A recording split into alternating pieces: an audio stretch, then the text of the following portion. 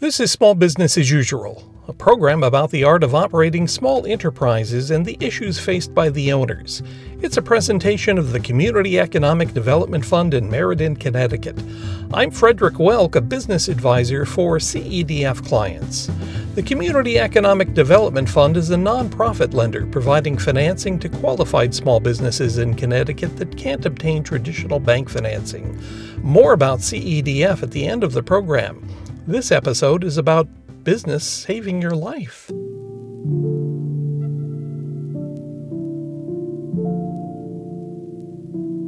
If you spend enough time in the business world, it's inevitable that you'll be exposed to stories of how the pressures of running a small enterprise become the focus of somebody's life coming apart. Financial catastrophes, broken relationships, fear of collapse or anguish over failure, it's not unheard of that business circumstances are listed as the cause of people committing desperate acts or losing everything.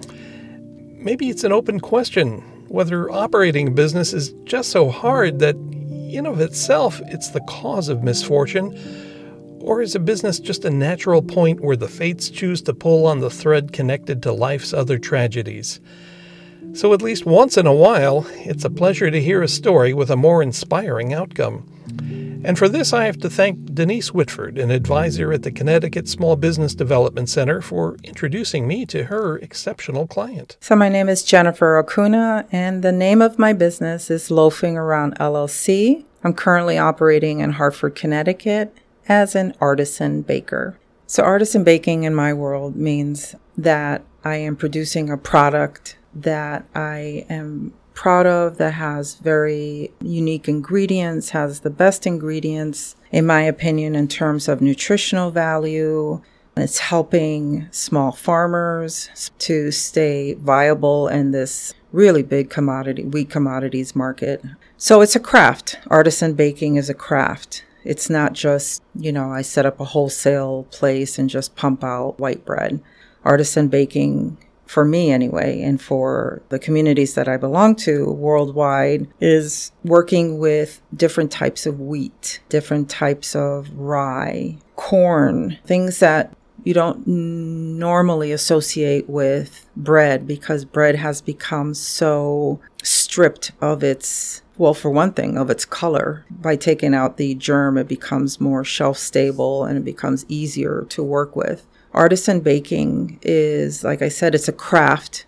You really have to know your dough. You have to know about temperature and hydration and gluten strength. So when people ask me, do you make wheat bread? I kind of chuckle, and this is something that happens in our community of bread bakers. It's which wheat are we talking about? For example, I have spelt and Oland wheat. I have hard red winter. I have soft winter wheat. I have a wheat that's grown in Coventry. It's called Redeemer wheat, which is one of our hard wheats for this area. The names are so many. Einkorn. Einkorn is big. Einkorn is considered the original wheat. Einkorn has been minimally processed. So I just started buying some wheat berries so that I can mill myself.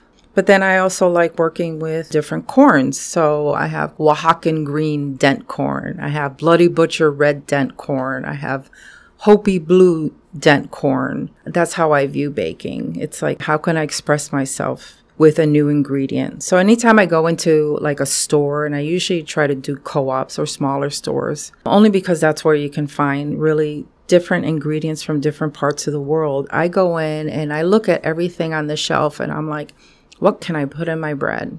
That's how I go shopping. So anytime that I come across a new ingredient, I'm made aware of, let's say, a corn that I never used before or a wheat that I haven't used before, I get excited, because for me, baking is an art form. It's how I express myself. And so any new ingredient is now like a new paint in my palette. I think I always fantasized about being a business owner.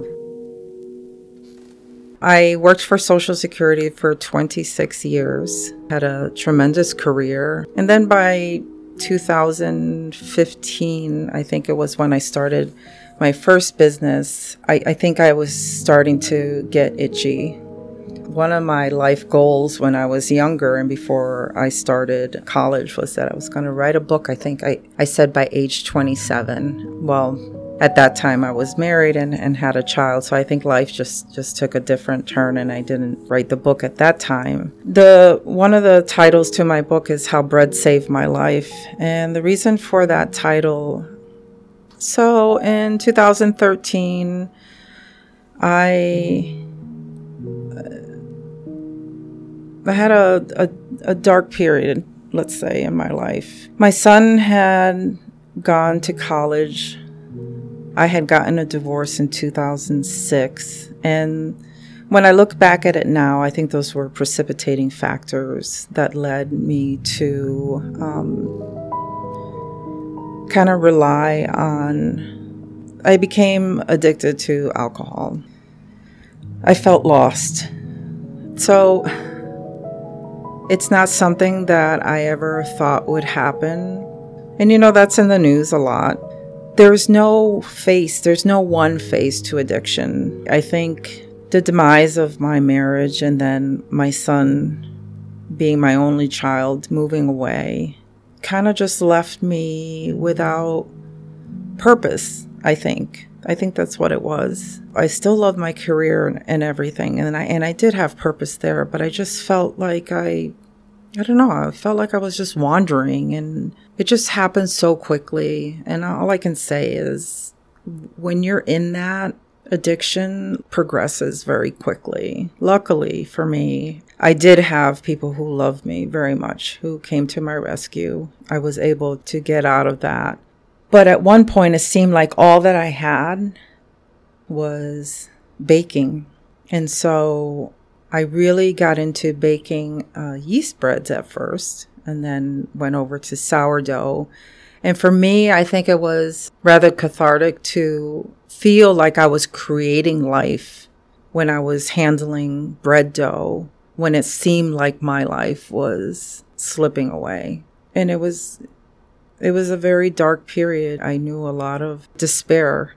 Who knows? Maybe that was the touchstone to my career in bread baking and becoming an artisan baker. I don't look at my past with any regret, and I got through it. Now I enjoy baking bread. I had one customer who calls my fig and gingerbread the bread of life. So go figure, right? From despair and darkness to creating bread of life. I think that's pretty cool. What ended up happening is I went from baking at home to joining different communities on Facebook of artisan bakers around the world. And so suddenly I was on the scene with other people. I could log into Facebook at any time of the day or night, and somebody would be posting something about their experience with bread. And I was a newbie for a long time, and I was just gobbling up all this information about bread baking. And there's two parts, I think, to successful business ownership. One is you have to be able to do the administrative part of the business, or else it's gonna survive if you don't know how to handle the finances and the marketing and the PR and all that stuff, which I've always kind of had a knack for promotion. So I was comfortable there.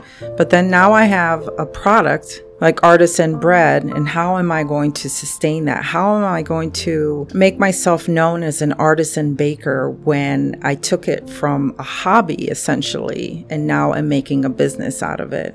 Artisan baking is very competitive. People judge you on your product. So I have to be 100% behind my product. The most challenging part about being a business owner is getting business when you are a baker who does not have a storefront. Let me tell you, that's very confusing, and I've had to do lots and lots of media and word of mouth that I don't have a brick and mortar, but I do have a product that I sell.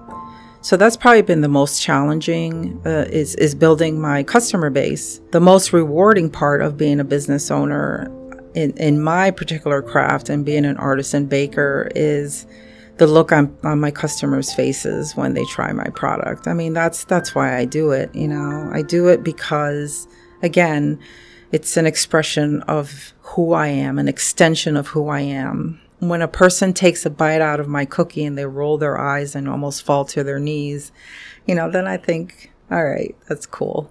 So imagine that I just had an art showing and someone came upon a painting that really struck them or resonated with them or made them feel a certain way. That's how I want people to feel when they eat my product. So it's very important for me as a business owner, as a woman, as a human being, to give back. So now I'm in a position where I have, a wealth of knowledge of business operation. If someone has a question, I want the community at large to know that I am a resource that's available to someone with questions. There is always an opportunity to make money. My making money is what I do in my own business. My helping the community at large. If I can help the next person, I see it as promoting someone else's craft. If that person is a small business owner and was like I was in the beginning, where I had no idea what I was doing and couldn't possibly juggle another task, then I'll be happy to do that. Don't quit until the miracle happens. If you really believe in what you are producing, that's going to be the driving force of your business. You really have to believe in what you're doing to be a successful business owner. I think everything else kind of just falls into place. But people have to feel your passion to want to be a part of your business. And that's what I offer my clients, passion. Many thanks to Jen Acuna for sharing the story of how bread made such a difference in her life, and to Denise Whitford with the Connecticut Small Business Development Center for making the introduction. At the time this program was recorded, Jen was awaiting approval of her state license application to expand her operation in a central Connecticut facility under a new trade name. Look for her products under the brand name Hot Bread. That's spelled Haute. Thanks to Sergei Cherry-Missinov for music. Our theme is by Orchestral Movement of 1932. Small Business as Usual is presented by the Community Economic Development Fund, a nonprofit organization which provides enterprises in Connecticut with term loans, lines of credit, and commercial mortgages when they can't get traditional bank financing. For the 7th year in a row, we're Connecticut's top SBA microlender. We make business term loans at very nominal interest rates as small as a few $1,000s, and larger business loans too, from a pool of loan capital provided by many of the state's leading banks. There are geographic and/or income qualification requirements for the borrowers. You can find out more about all of this at cedf.com, and this episode of Small Business as Usual is available there. It's number 19-9. So Jen, I've stopped trying to get bread dough to rise at home. What do you suppose I'm doing wrong? Don't quit until the miracle happens.